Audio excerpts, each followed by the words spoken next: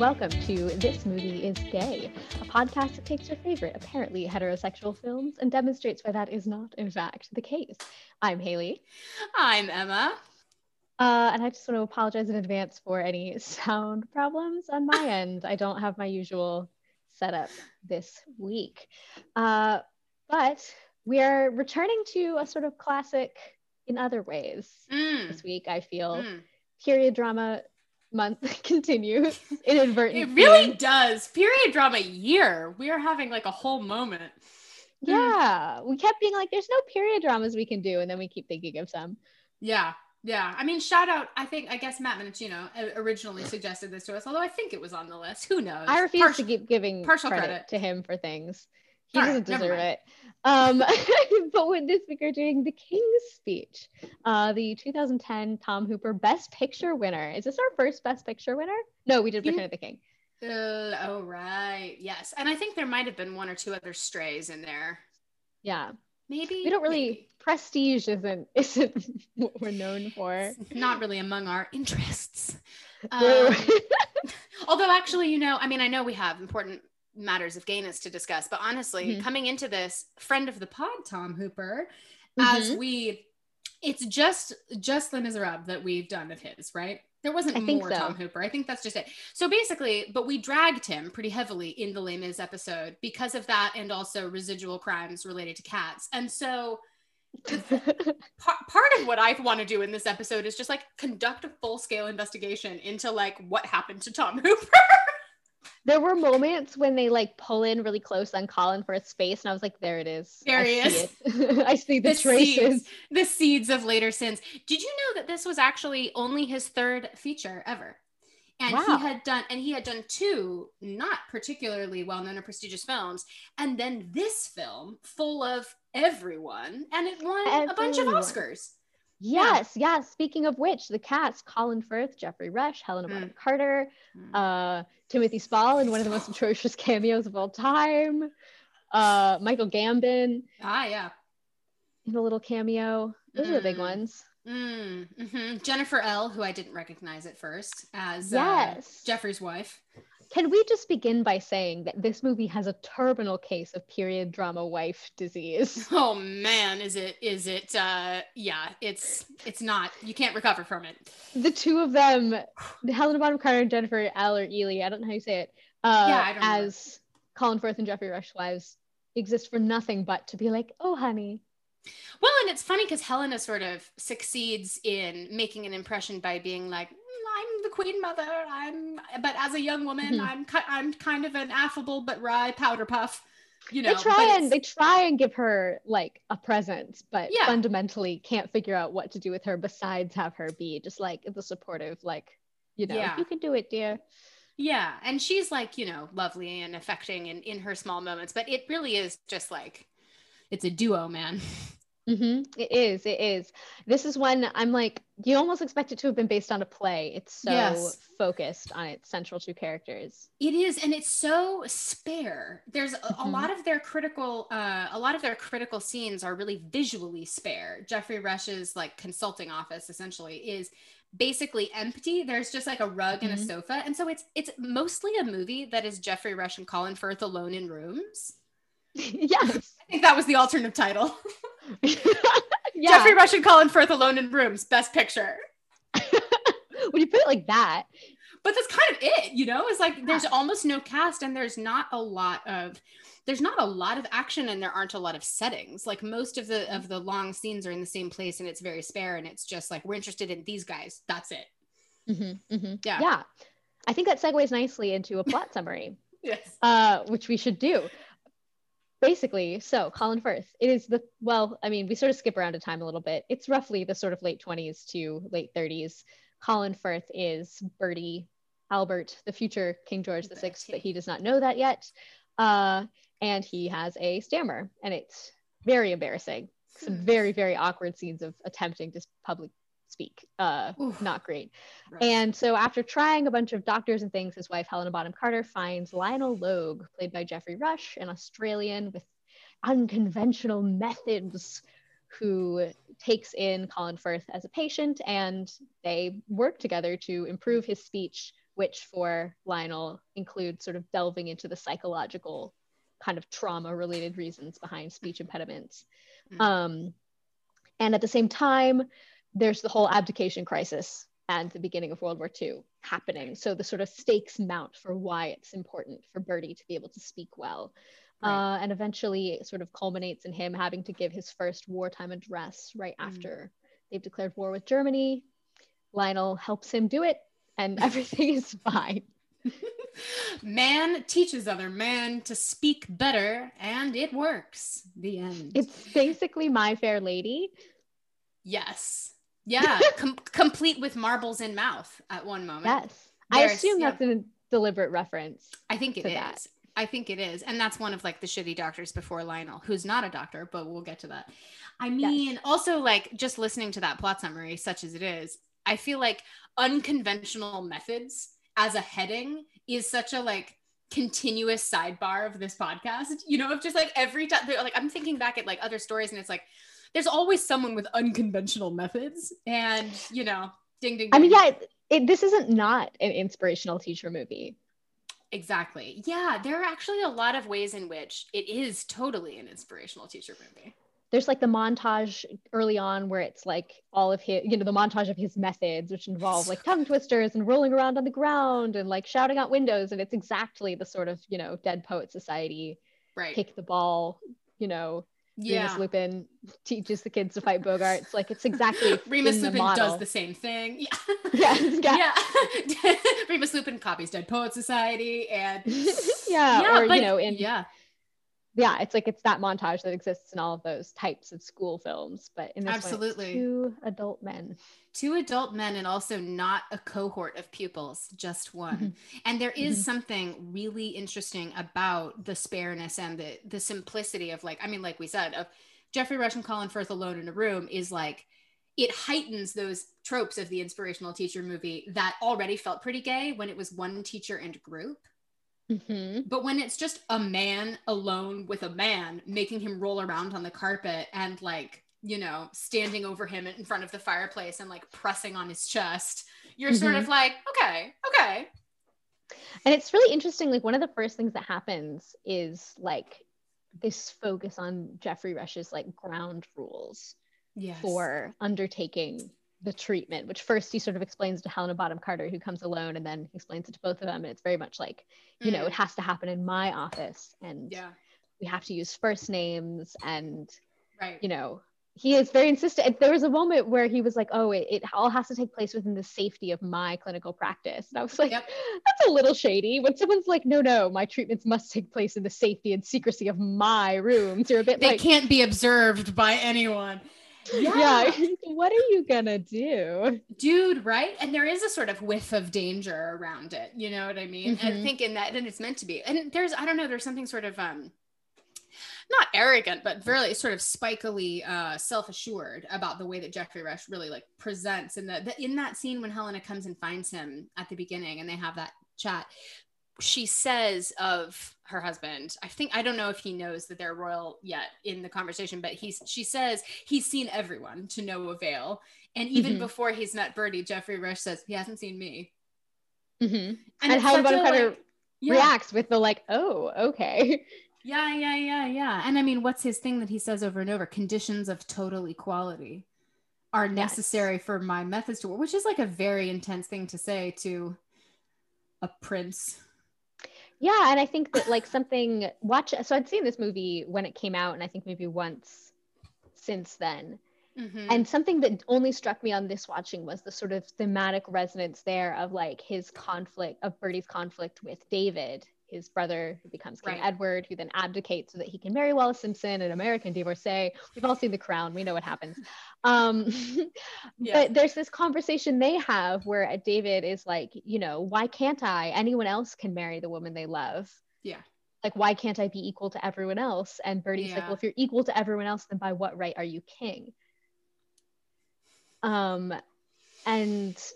This sort of tension between the privileges and kind of restrictions that are attendant on your position. Yes. Yeah, that's interesting. Well, because even when Helena, before she tips the hand, when she's seeking out Lionel, when she says, she says, my husband is required to do public speaking as a part of his job. And Jeffrey Rush is like, he should change jobs. And then she says, well, he can't. And then Jeffrey Rush is like, some kind of indentured servitude. And she says something like that. And, it's like the fact that that's the, I don't know. It's we have all seen The Crown, and the abdication crisis is a sort of like, covered but not central, I guess a bit central, movement it's sort of the of original movie, it's sort of the original sin of The Crown. It's like, it's the thing they're Yeah. always kind of fixated on and frightened of. Yeah, which is smart. And so it was interesting having that in our kind of cultural brain, going back to the King's Speech, because I don't think I had seen it since it came out. And it's interesting. I don't know. I was thinking about the situation of the abdication crisis, thing, like a lot more on a lot more human level, knowing more about it now, returning to the King's Speech with that exact tension that you're describing of like, the reason that he can't marry a divorcee is that he's effectively head of the Church of England. He's like symbolically head of the Church of England, even though he doesn't have any actual power. So it's sort of like the ways in, obviously the film is really interested in the ways in which they are super restricted and also have no power. So they have privileges, but also a ton of restrictions and no actual power. It's really odd. Well, that's what David says. Don't I have any rights? And Bertie says, you have a lot of privileges. Right. Instead. Yeah. And that's something that then their dad says to Bertie as well. He's like, we've become the most dreaded thing. This family has become actors. Yes. Yeah.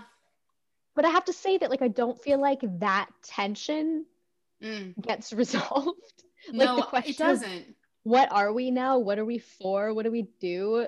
I guess we just perform. Yes. And the job is to do that. Also very early in the movie, the dad, the king, Michael Gambon, says something about family to Bertie. And he says, it's that line. He says, we're not a family. Right. He says, we're not a family, we're a firm. Mm-hmm.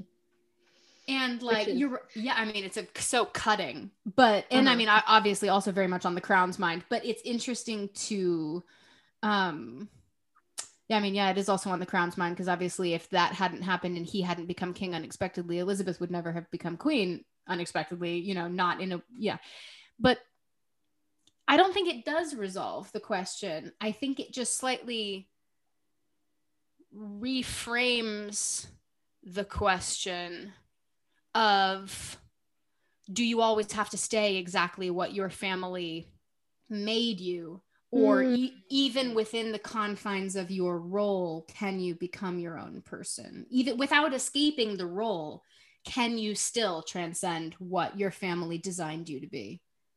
That's really interesting, because I was just about to say, I feel like one of the flaws of the movie is the lack of kind of connection thematically between what we're talking about and what central relationship is interested in. But I think you've just now kind of connected them quite well. Okay, that's good, because this is a jump ahead, but it is relevant to what we're talking about now, so I might as well. That one of the thing that connects it for me is the line when it's the line where much later, when Bertie is already king, we've moved through that, he's preparing for the speech and he's doing a rehearsal. The Archbishop is really resistant. The sort of royal apparatus keeps trying to fire Logue and replace him with like an accredited speech doctor.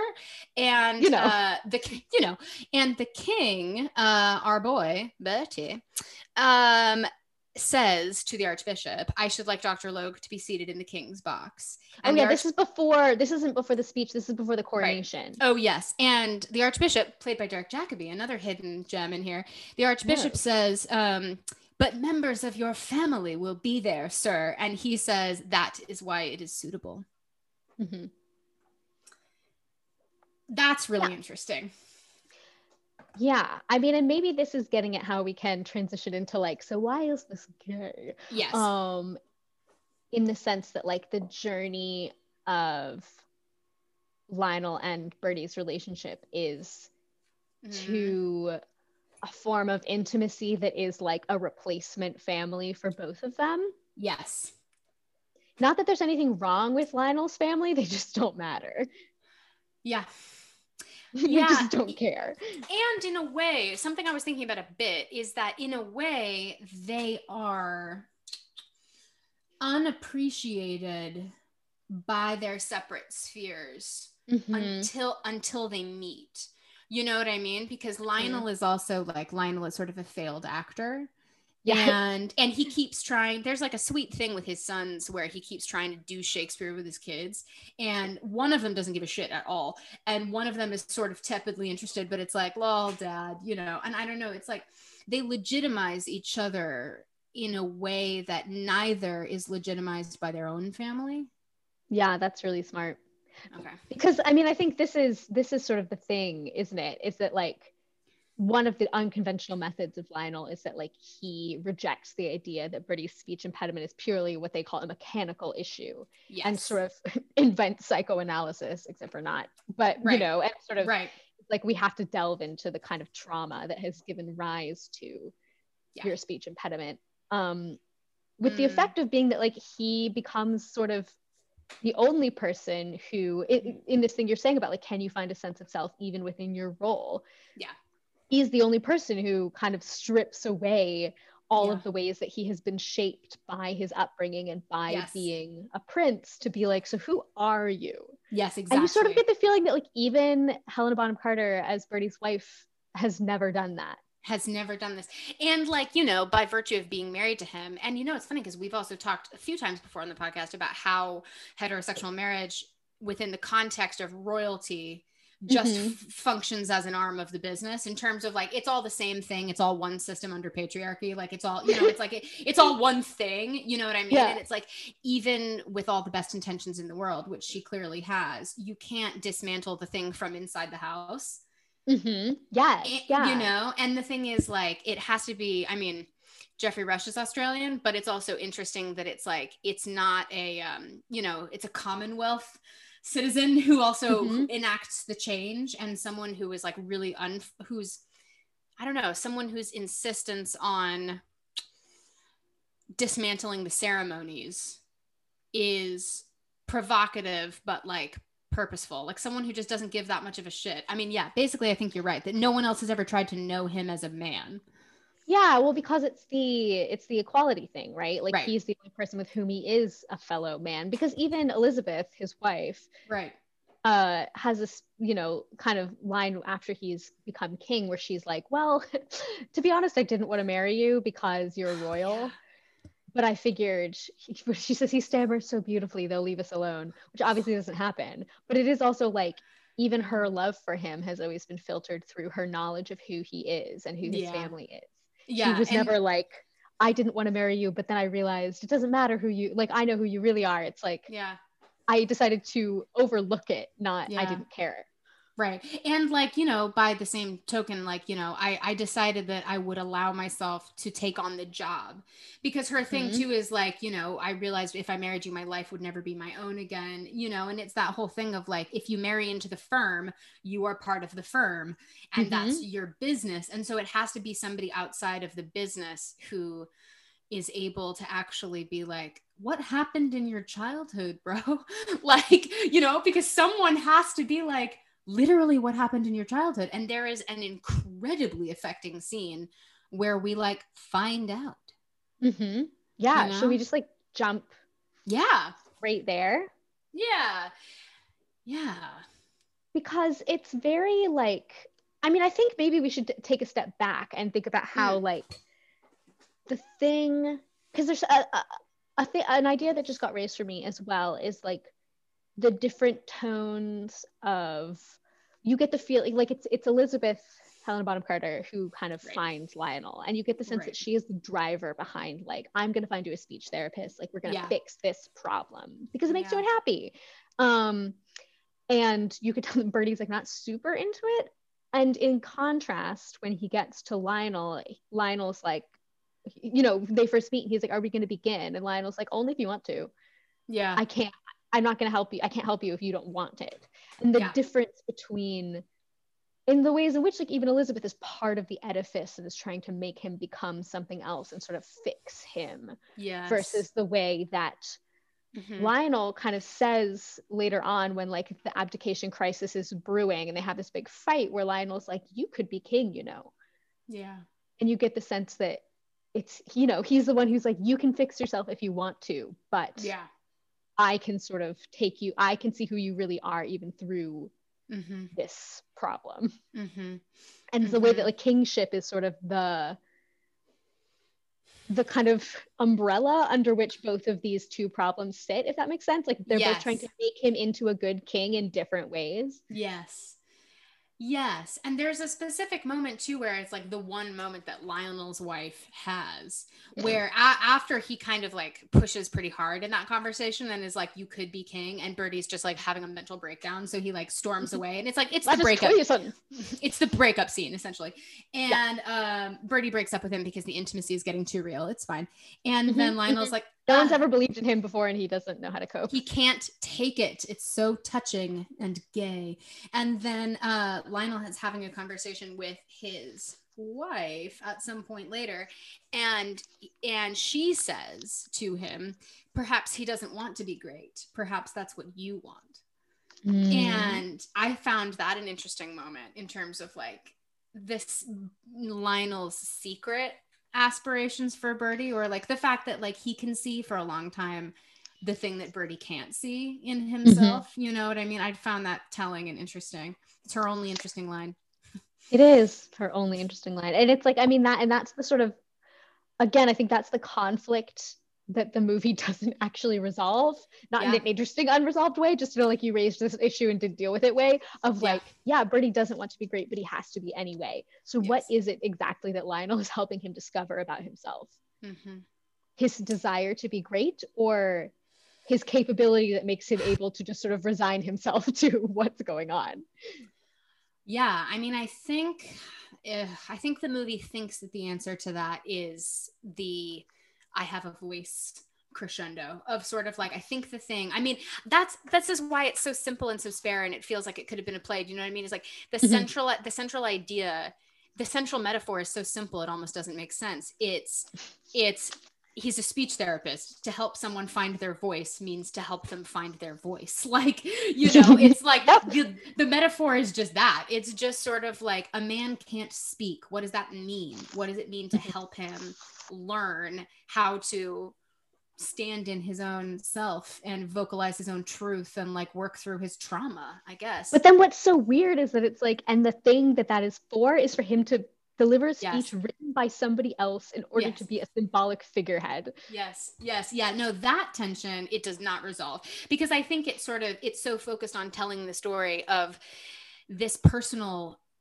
hurdle, this personal difficulty, that it doesn't, in a weird way, the film is so small, it doesn't have time to examine the fact that it doesn't answer a question, because it's too busy sort of being royalist by trying to tell a story of a human man. You know what I mean? It's actually like that would be more critical of monarchy than the film is prepared to be.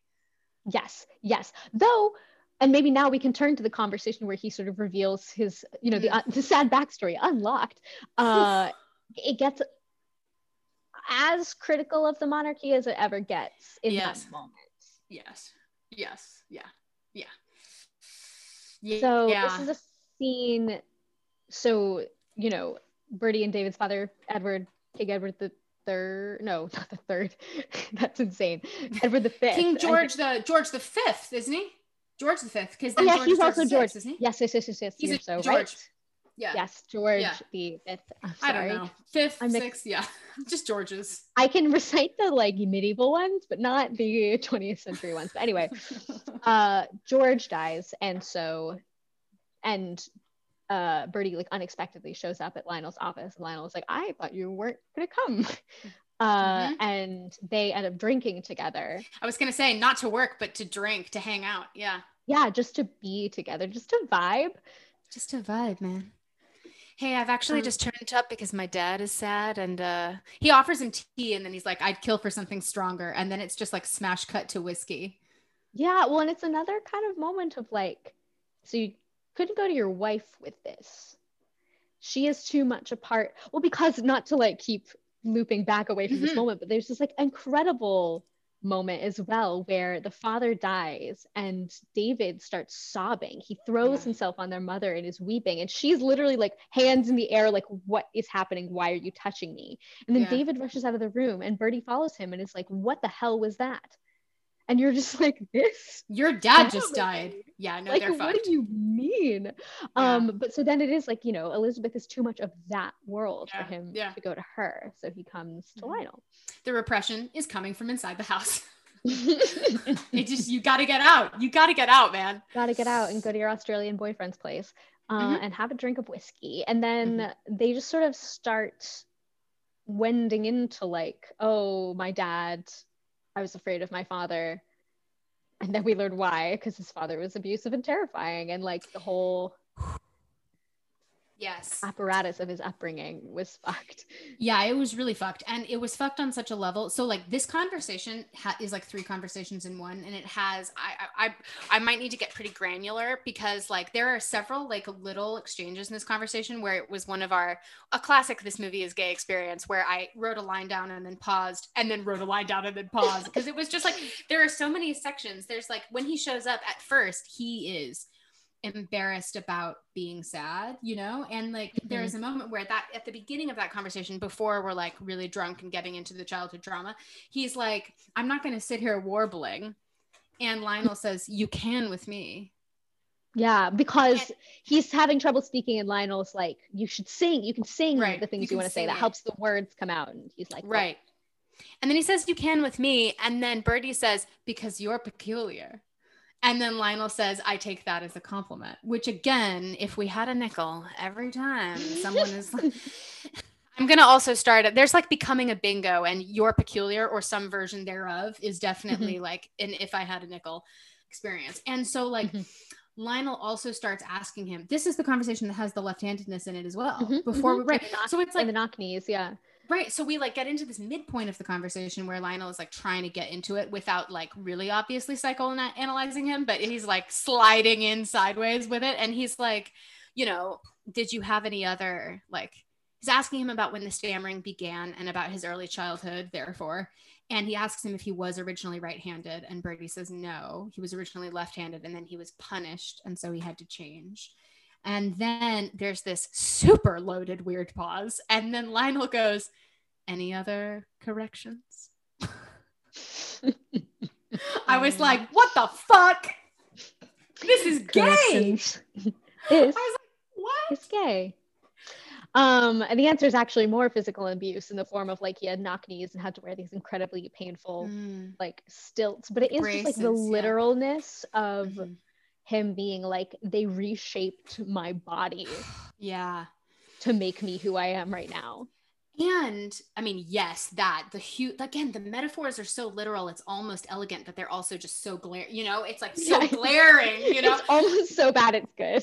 Yes. But like one of the other things is the part of what his telling about that part of his childhood reveals is like the distance between him and his parents. So he tells this horrifying anecdote where he's like, during the period where he had these braces on his legs and like all of that, and during his early childhood, he was Lionel says, who did you feel closest to in your family?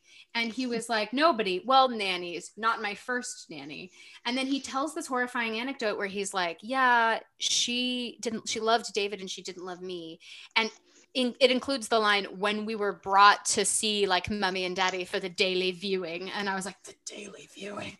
Like they, when they were like presented to their parents, he tells the story about how the nanny would pinch him to make him cry. And then they would give him back to her and she would punish him by refusing to feed him. And so he was being literally abused and starved. And then he says it took them years to notice. 3 years, he says. Yeah. 3 years to notice. And so he's being abused. And then he says it caused all kinds of stomach problems, as you can imagine. And like, he's being horribly abused in his own home and his parents don't even notice. Mm-hmm. Well, and also in this story, like, it's just, they're just piling it on. It's like he tells a story about his older brother, Johnny, I think older, or his brother, Johnny, who had epilepsy, who died like locked away. Yeah. Where nobody could see. And when he was like 14, right? Like he died really young. Different. So I think we're given to imagine he had some sort of mental, you know, developmental delay or something like that. Right. Yeah, and he sort of implies like he died without any of the siblings kind of ever seeing him again because he'd just been locked away like in whisked classic away. royal family fashion, as we've learned. Exactly. So it's just like this information dump of the kind of tragic backstory while we're sitting here drinking in this very like late night intimate way. Yeah, this torrent of like sad, yeah, Yeah. abuse. Yeah. But again, it's like I mean, he says to him, like, you're the only person who knows this. Yeah, he does. And so you really do get the feeling that like his wife doesn't know this. Yeah, you do get the feeling that nobody knows but Lionel. And it's like that's probably about like the halfway point or maybe even a little later. And what's interesting about it too is that like in the early part of their relationship, Birdie is really reticent and really resistant and doesn't want like the front half of the relationship is about Lionel's insistence on equality and on neutralizing the distance between them and trying to overcome, and also like because he's royal but also sort of British and like I mean just like the thing about privacy is such a major wall that's built up at the beginning with Birdie that I mean frankly like a story about trying to scale someone's emotional privacy wall in order to help them and in order to like create a special relationship between you, and then when you finally do it the payoff is that's pretty gay. Yes, I think that raises exactly the question that I had thinking about this. Is like it's very obvious. I mean, and this is always sort of the lingering question about these inspirational teacher movies that makes them feel a little gay, where it's like it's very clear what the student is getting, in this case Birdie. So it's like, so what is Lionel getting?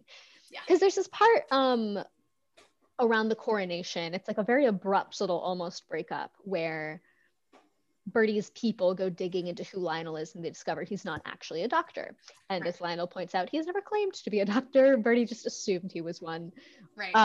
And so there's this sort of sense of like, you lied to me. You just wanted to kind of like entrap a star pupil and sort of, it's like a sense like you did this for self-aggrandizement. You did this, to be famous and influential and make money. And Lionel's like, that is not true at all. I do this because I like helping people.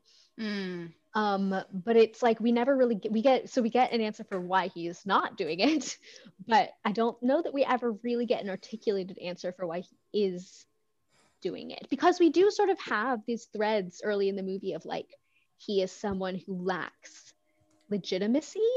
Like there's this scene where he goes to audition for like an amateur dramatics production of Richard III, and they're like, I didn't know Richard was king of the colonies. They're like and dicks like people, about him being Australian. And like people make fun of his sort of like amdram aspirations. And so there's like a version of the story where it's like, yes, on some level he's doing this because what's more legitimate than teaching the King of England to speak? But it never becomes about that for him. That's never like the like, yes, I began with selfish motives, but now it's because I love you kind of arc for him. And also it's complicated by the fact that from the beginning he doesn't respect the institution.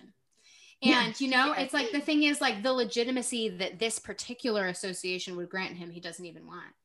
Like he doesn't even think he clearly just doesn't care about royalty. Like about the whole system, it's so interesting. I mean, obviously, he demonstrates it later in particularly flagrant ways by like sitting on the throne or whatever. Edward's seat and like calling the Stone of Scone a rock and. Yeah, exactly. And it's he enjoys to a certain degree sort of flouting all of the conventions that surround Birdie as a human. So it's like, he doesn't even give a shit. I think that's really a good question to keep investigating is like, what is he here for? Like, what do you get out of this? And I mean, in some ways, I think it's exactly what you just said. It's like the emotional intimacy with this man is its own reward. That is what he wants. Yeah. And the thing is like again, I don't know. I want to keep pursuing this idea of like somehow they're mutually validating. And it's the thing of like on a personal level, because obviously, people kind of make fun of his like amateur dramatic, whatever, like people, I don't know. There's a story that he tells later after the digging has been done and we've realized he's not a real doctor, and then he's like, I never pretended to be a real doctor, he tells a bit about his backstory, and in his own words, his kind of origin story of how he became a speech therapist was he got pulled into it after the First World War. Because people, essentially the sense that you get is that soldiers and people who he knew, who he had fought with or who he had been, you know, with in the war, like were suffering from what we would now call PTSD. Like people were shattered by the experience and needed to be counseled, essentially. And so what he ended up doing was like helping them rebuild their confidence, but under the guise of, I suppose, speech, but also like the quote, the thing that he says is, my job was to give them faith in their own voice and let them know a friend was listening. Yeah. And then he says that must ring a few bells for you, Birdie. It's like when they're sort of, you know, getting back together typically. And something about that is where he is what he's in it for. Yeah, he like exists to be everybody's friend. Like, I mean, it's, this is his life's work. Like this is the thing that gives him meaning and purpose in his life, just like helping people. But you do feel that his relationship, I mean, I think that's the reason we kind of get these little very stupid asides where he's like vaguely talking to his wife about his mysterious client that he can't, you know, name. Yes. And you can just sense that like she's, you know, has these little like, oh, that's not how things usually go for you. Like, this sounds different. He sounds important to you. Like, she's there to reflect back that like, this relationship is different. Yeah. And I mean, I think part of what I read in it for Lionel is the thing of like, this is a massive challenge. And I think because he lacks accreditation, like because he wasn't trained, because like he says to Birdie later in that same scene, he says, everything I learned, you know, like everything I learned from experience. And he says, and that war was like some experience, you know? And it's basically like, I think in a way I think he wants to be proven right. I think he wants to prove that like, it isn't about mechanics, that he's cracked something that traditional doctors seemingly haven't cracked, which is that it's about, you know, he's invented psychoanalysis. Like you said, it's like, it's not about the muscle. It's that you have to heal the whole person. Yeah. But again, it's like by the end, it is obviously more than that. Yes. Yeah. Like, this I mean, they do sort of fall in love. The professional, yes, they fall in love. I mean, that's what I'm saying. They do. And like, that's what's in it for him. Is like he just wants to be in Birdie's life. Yes. Yeah. I mean, yeah. Because there's this moment that I just remembered where right after Birdie has signed the papers, you know, and become king, and he's sort of being ushered through this crowd to a car, and he looks out the window and spots Lionel in the crowd. Yeah. And this sense of like, because they've already had their breakup by this point, and he's fired him for like the 5th time. They break up like 10 times. Yeah. It's mostly Birdie. Birdie thrashes around a lot. Yeah.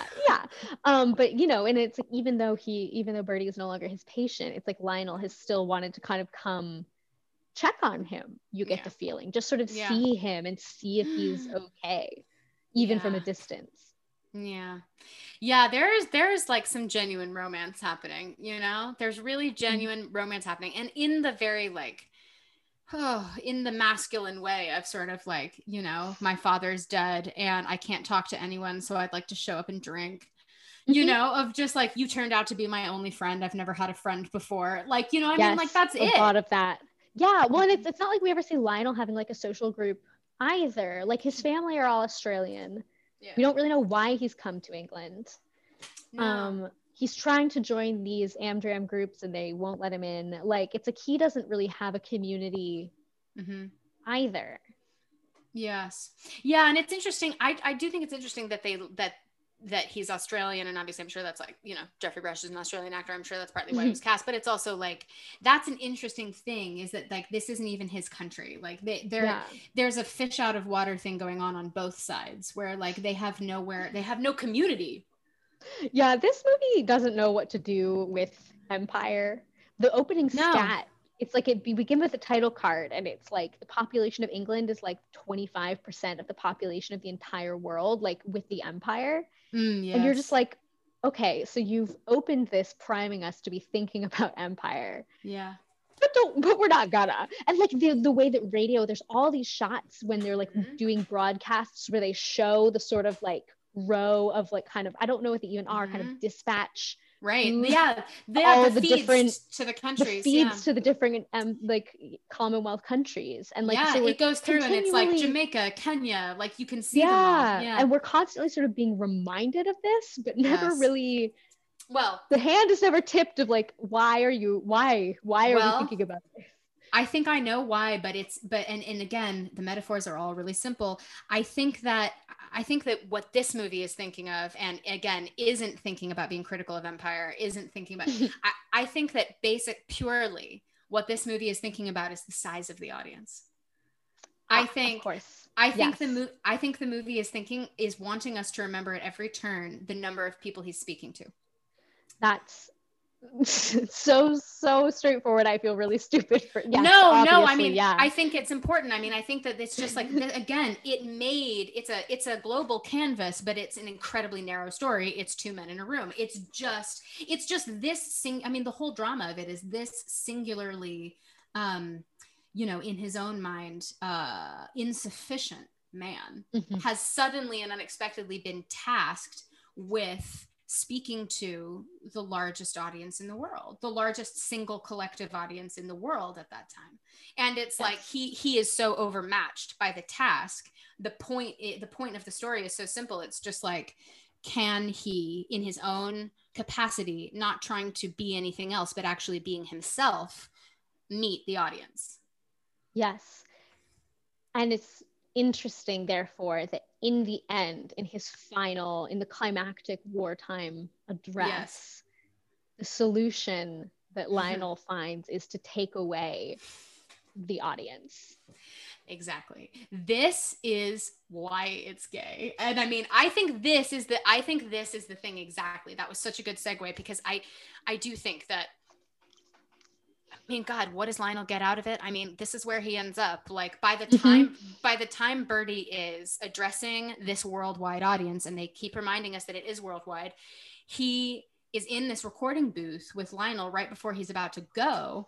And he's like shitting himself. He's so nervous, of course. And right before the light flashes and it goes live, fucking Lionel looks him in his eyes and says, "Forget everything else and just say it to me. Say it to me as a friend." Like, that's what happens. And so it like sets up this grandeur of like all these zillions of people are listening to you, and this is your make or break moment. And then he literally is like, "Nobody matters but me." Yeah. And it is, and then like as he gives the speech, it's like the titillation of like when you're on the phone with somebody, but there's another person in the room with you where you're silently doing the like, I'll just like, oh my God, they're so boring. Like, the intimacy. And it's like, that is what they're having. Yes. That's the exchange they're having as he gives the speech, or Lionel sort of coaching him and like being like the running thing of like swear, you're more fluid when you swear. So like you look to Lionel, he's like mouthing like fuck, like, and oh my God, it's so good. The exchange of what has now become like inside jokes as he addresses the nation. When it's really like the real conversation, the real intimacy. Yes. And okay, so here's the thing. This is interesting because I feel like we've had this conversation on the podcast in terms of kingship and intimacy and how, all those things, but it's also like, I can't remember if it's a conversation we've had on the podcast or just in like our actual work with Shakespeare plays, but whatever, it's a conversation casually in our lives. Or just casually in our lives, which is also possible. But the idea that, the sort of well-trod for us anyway, idea that like a king, because you're in this singularly isolated position, a king's marriage is with the country. A king's relationship is with the country, in this sense, the audience. Like the country is your audience. That's your relationship. So what does it mean when someone arrives who decides to singularly embody that relationship? Like, what does it mean for someone to show up and be like, "I am the subject, use me, I'm the only one"? Like, it's this massive audience, I'm the only audience. Like that Yeah. is incredibly gay, to be like, dwindle it down to me. I'll be the person, I'll be the country you have the relationship with. And it's also like, and I will look back and see you too. Yes. No longer will this be a faceless mass. It will be an Yes. individual who looks back and sees you in Yes. return. Yes. As a man, as a human. Yeah. I mean, like, isn't this the fantasy behind? I mean, because the way you were putting it just now, it's like this is as much a story about celebrity as Yes. monarchy, which I Yes, think is why exactly. it's maybe doesn't delve into the particular questions of monarchy in a very interesting way. Yes, agreed. And so then it's like, isn't that the engine behind the sort of rom-com fantasy of like, you Yeah. know, the fan who falls in love with the pop star? Yeah. Like, Yeah. Yeah. I mean, it's the thing of like, yeah, and I mean, I don't know. Yeah, it is the beautiful sort of thing of everybody is knowable. Like, you know, that thing of like, people who look like they're just an idea are knowable. And I feel like that's the reclamation that's happening with Birdie in terms of the intimacy of like, he has given up on the idea of himself as a knowable entity. yes, that's so good. I mean, Okay, because good. he has, I mean, again, it's returning to this idea of like he has been physically molded Yes. into something. And also, this just reminded me of one of the first things he says when he sits down with Lionel after his father has died is he says, I was told after the fact my father's last words were, Bertie has more guts than all of his brothers put together. And there's this sort of pause. You're like, is that good? Is that bad? And then he sort of tearfully says, he couldn't say it to my face. And there's something in that of like, you can never, you were knowable, but you couldn't be told it until it was too late. Like someone saw you, but couldn't see you well enough to see that you needed to know. Yeah. Yeah. That's the thing of like, as he said, you know, the thing inside, the pain inside of we're not a family, we're a firm is like, I gave up in my infancy on the idea of being loved properly. Like I realized I would never be loved. And well, that's the they didn't notice for 3 years. Like, yes, it's just the thing of like, yeah, okay. Like, you know, I'm the idea of never being known, never being loved. And then suddenly, I mean, that's why I feel like the whole, you know, put him in the royal box, but your family will be there. That's why it's suitable thing is so significant because it's like, I've made a new family with someone who decided to tell me what they think of me. Yeah, to see me. Yeah. And like doggedly pursue me, even as every time, you know, his walls go up. Yeah. And he pushes Lionel away. Like Lionel can see him clearly enough to know, like, I'll wait. He'll come back. Sounds kind of pathetic when you put it that way, but like I think that there's something validating in that for Birdie of like, he isn't put off by the kind of facade. Well, and also it teaches him that he can be forgiven. Yes.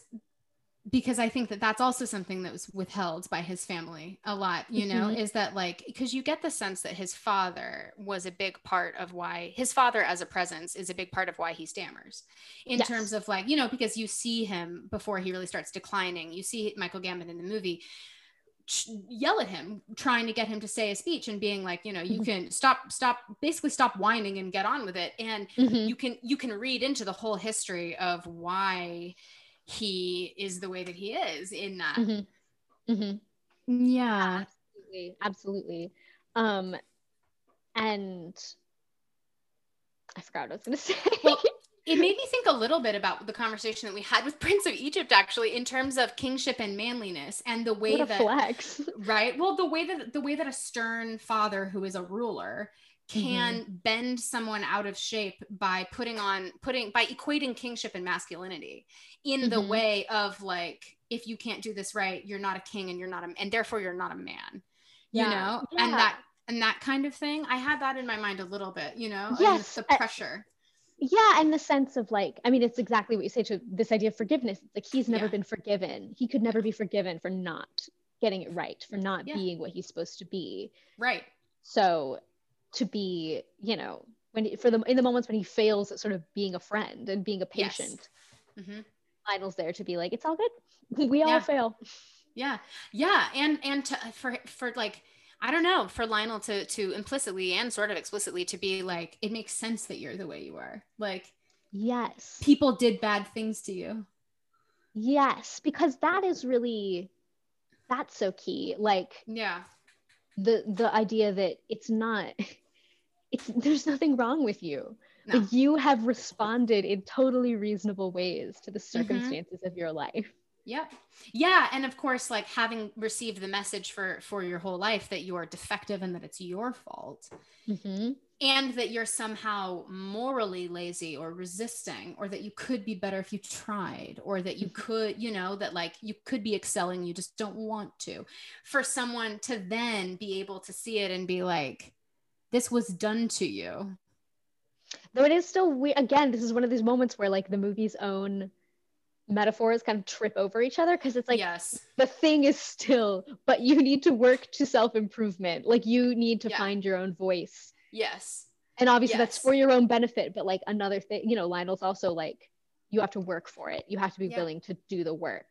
Yeah. So it is like, again, it sort of gets muddled in itself a little bit in that way because it's like, yeah, you do still need to do this though. Yeah. Well, and at least though, it's like the idea of you'll be able to do the thing that everyone else has given up on you for. I mean, I guess that's sort of where he tries to push it, is the idea that like nobody else thinks you can do this, but I do. And I don't know, it's like, and I mean, of course, like the larger issue, really, like you said before, is the thing of like all of this growth and self-improvement still leads to taking over the family firm that destroyed you and ruined so your childhood and all this thing. Is like he still has to become the thing, but at least I guess he gets to become a version of the thing that he has agency over, I guess. Yes. Or yeah, it's very muddled at the end because like the ending title card is like he became a symbol of wartime resistance. And you're like, oh, so he's a symbol again. That's all he's achieved. And then the second one is they remained friends for the rest of their lives. A nationalist symbol at that. National, right. Yeah. And so it's like it places the weight on they remain friends for the rest of their lives, like because we end on that, we're like, okay, that's the one that matters. But it is like, what was this for? To become a symbol? Like you were in the army last time. Like you were actually doing things in the last war. But again, I think that's why in some ways I hadn't really thought of it until I said it a minute ago. So I'm sorry for repeating my own idea again and again, but it's like, it is kind of more about celebrity than monarchy, and sort of being like, okay, so how could you, it's like almost like, how do you put your platform to good use? Yeah.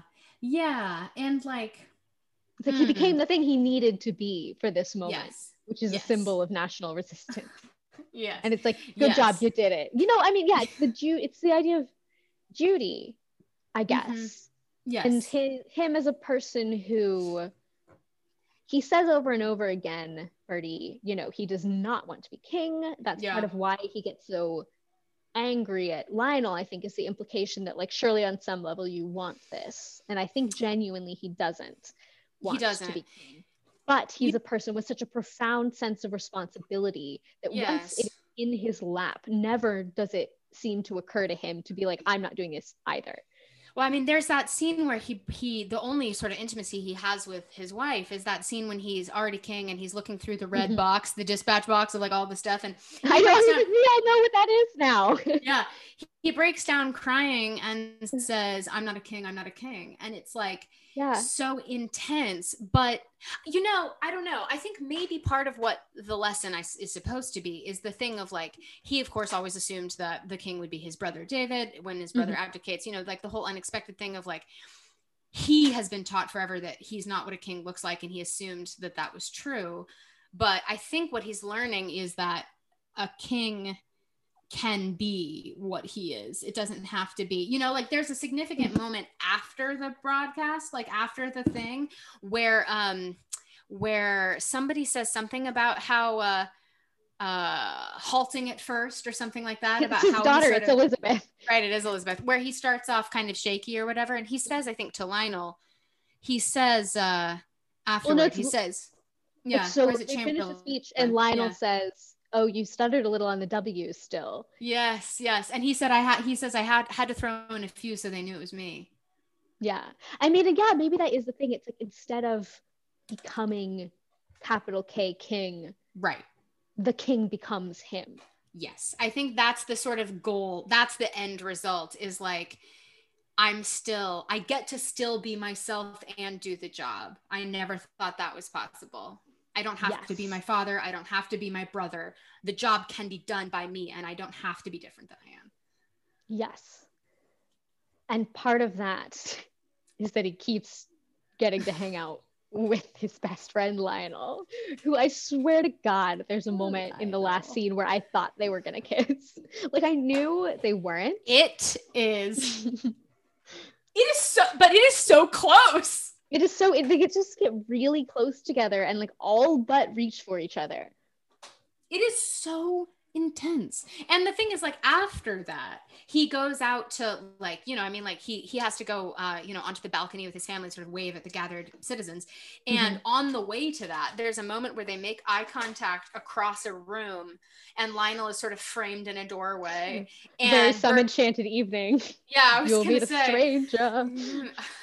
And they literally, you know, Birdie is being spoken to by sort of ministers telling him what he's about to do or whatever, and they make contact, like eye contact across the room, and there is like this incredibly like romantic, solemn head nod. And then, I mean, you know, this is the our forever thing about privacy versus public life in terms of, you know, kings on a metaphorical level. The private moment finishes, and then the balcony opens, and then he gets to step outside with his family, his wife and his kids, and be a king. But the private life is standing right behind him, unseen by the audience, and we know where it is. Yeah. It's so intense. Yeah, it's just like it yeah, I mean, I guess it is like the way that it culminates in this splitting. Yeah. It's just sort of like, again, it's one of those ones where I feel like on a certain level we're like, they've got to know what they're doing here. Like the way that it pulls apart, and I don't know, there's something sort of romantic about the fact that they don't even really need to say very much when it's over. The fact that everything has led to this, and they don't even really have to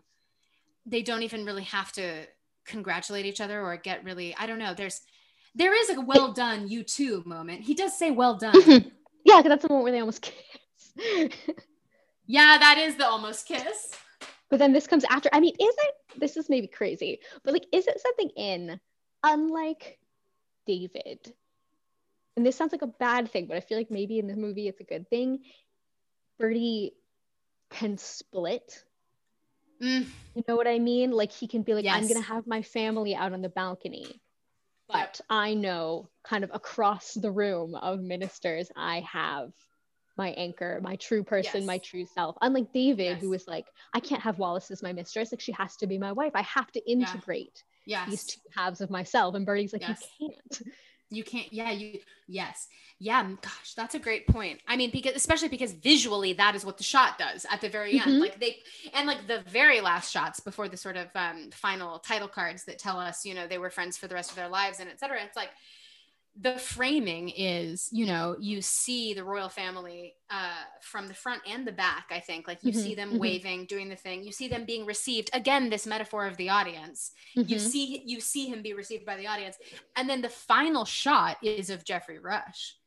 It cuts back to him on the fade out, watching from behind the waving, and I really feel like that's them super driving home the point of like, this is the audience. This is the real audience, you know, and the fact that here's the thing, now we cut back to the person that matters, the end, you know? Yes. And it's the idea that like he has found his true voice, but it is not for them. It is for him. Yes. I mean, God, again, such a simple metaphor, but is the whole point of the story just that in order to find your true voice, you have to have someone to talk to? Like, yeah. I think it fucking is. I mean, that's what he says, right? With the soldiers, they just needed to know that a friend was listening. Yeah. And the idea that, like, even though he's married, even though he has children, even though, I mean, because there is something in, like, when he's giving speeches, or even there's this scene early on where he's, like, telling a bedtime story to his daughters very haltingly. And they always kind of cut to how are giving these very sort of like awkward, pitying, like, oh God, this is painful faces. And like, it's loving, but it's also like, well, of course he can't talk to you because this is painful for you because you love him. But it is like, no wonder you don't count. Yes. Yeah. And well, it's just like Jeffrey Rush succeeds in loving him anyway and isn't embarrassed for him. Yes. That's like the whole thing. He just doesn't care. Yeah. I've known one person who spoke with a stutter. We were in like a workshop thing together. And like the very first day he was like, hey, by the way, I stutter.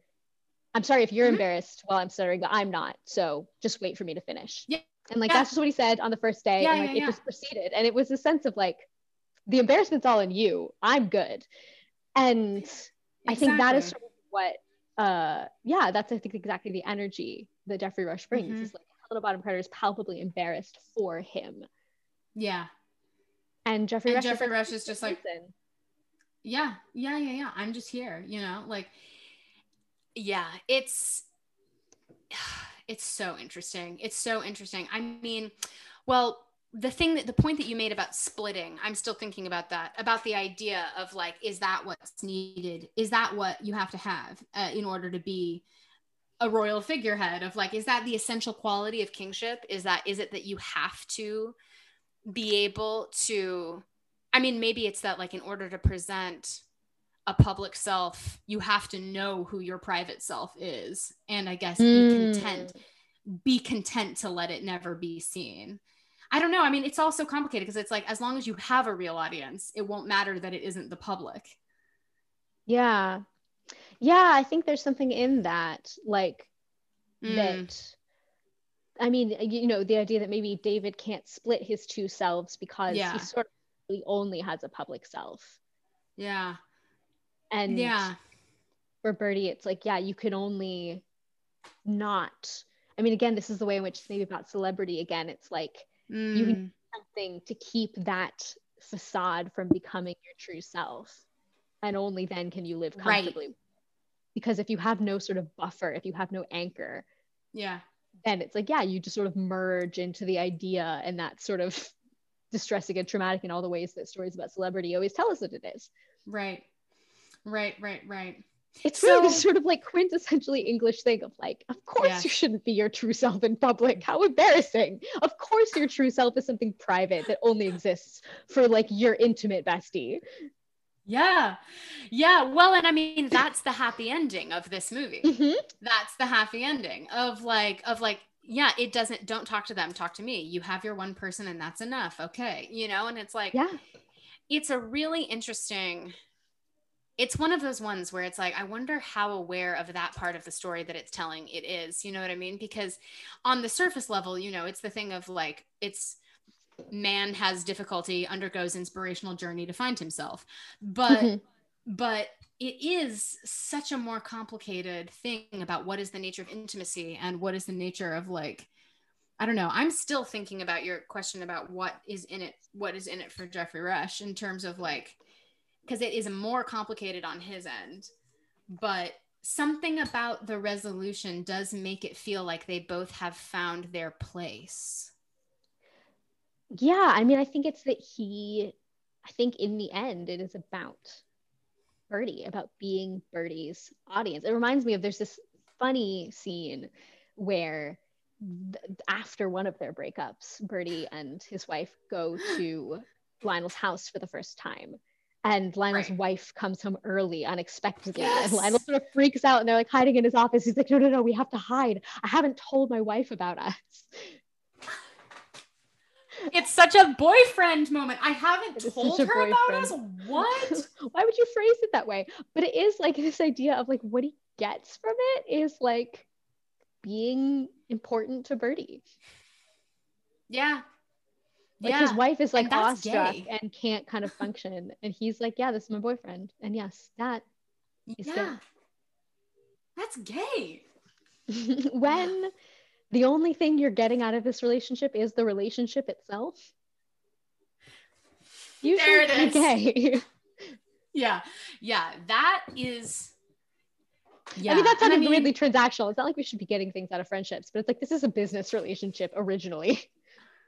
Yeah, ostensibly. And also, the film does, as we've said, it does work really hard to hammer home the point that it is not for self-aggrandizement or like professional standing or legitimacy of any kind that he's doing this. It is emotional reasons. Like the Mhm. whole relationship is powered by, and just the simple emotional belief that Lionel has that Birdie can do it.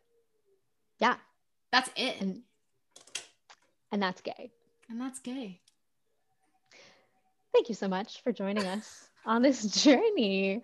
If you like what you've heard, you can find us on the podcast playing platform of your choice. You should subscribe, leave a review. Oh my A God, do rating that. to combat the lingering Mark Gatiss influence. We're pulling back up. We're pulling back up slowly but steadily. Yes, thanks, guys. You should also follow us on Instagram. Please do that at This Movie Is Gay podcast. Or on Twitter at thismovieis_gay. And we will see you next week. Goodbye.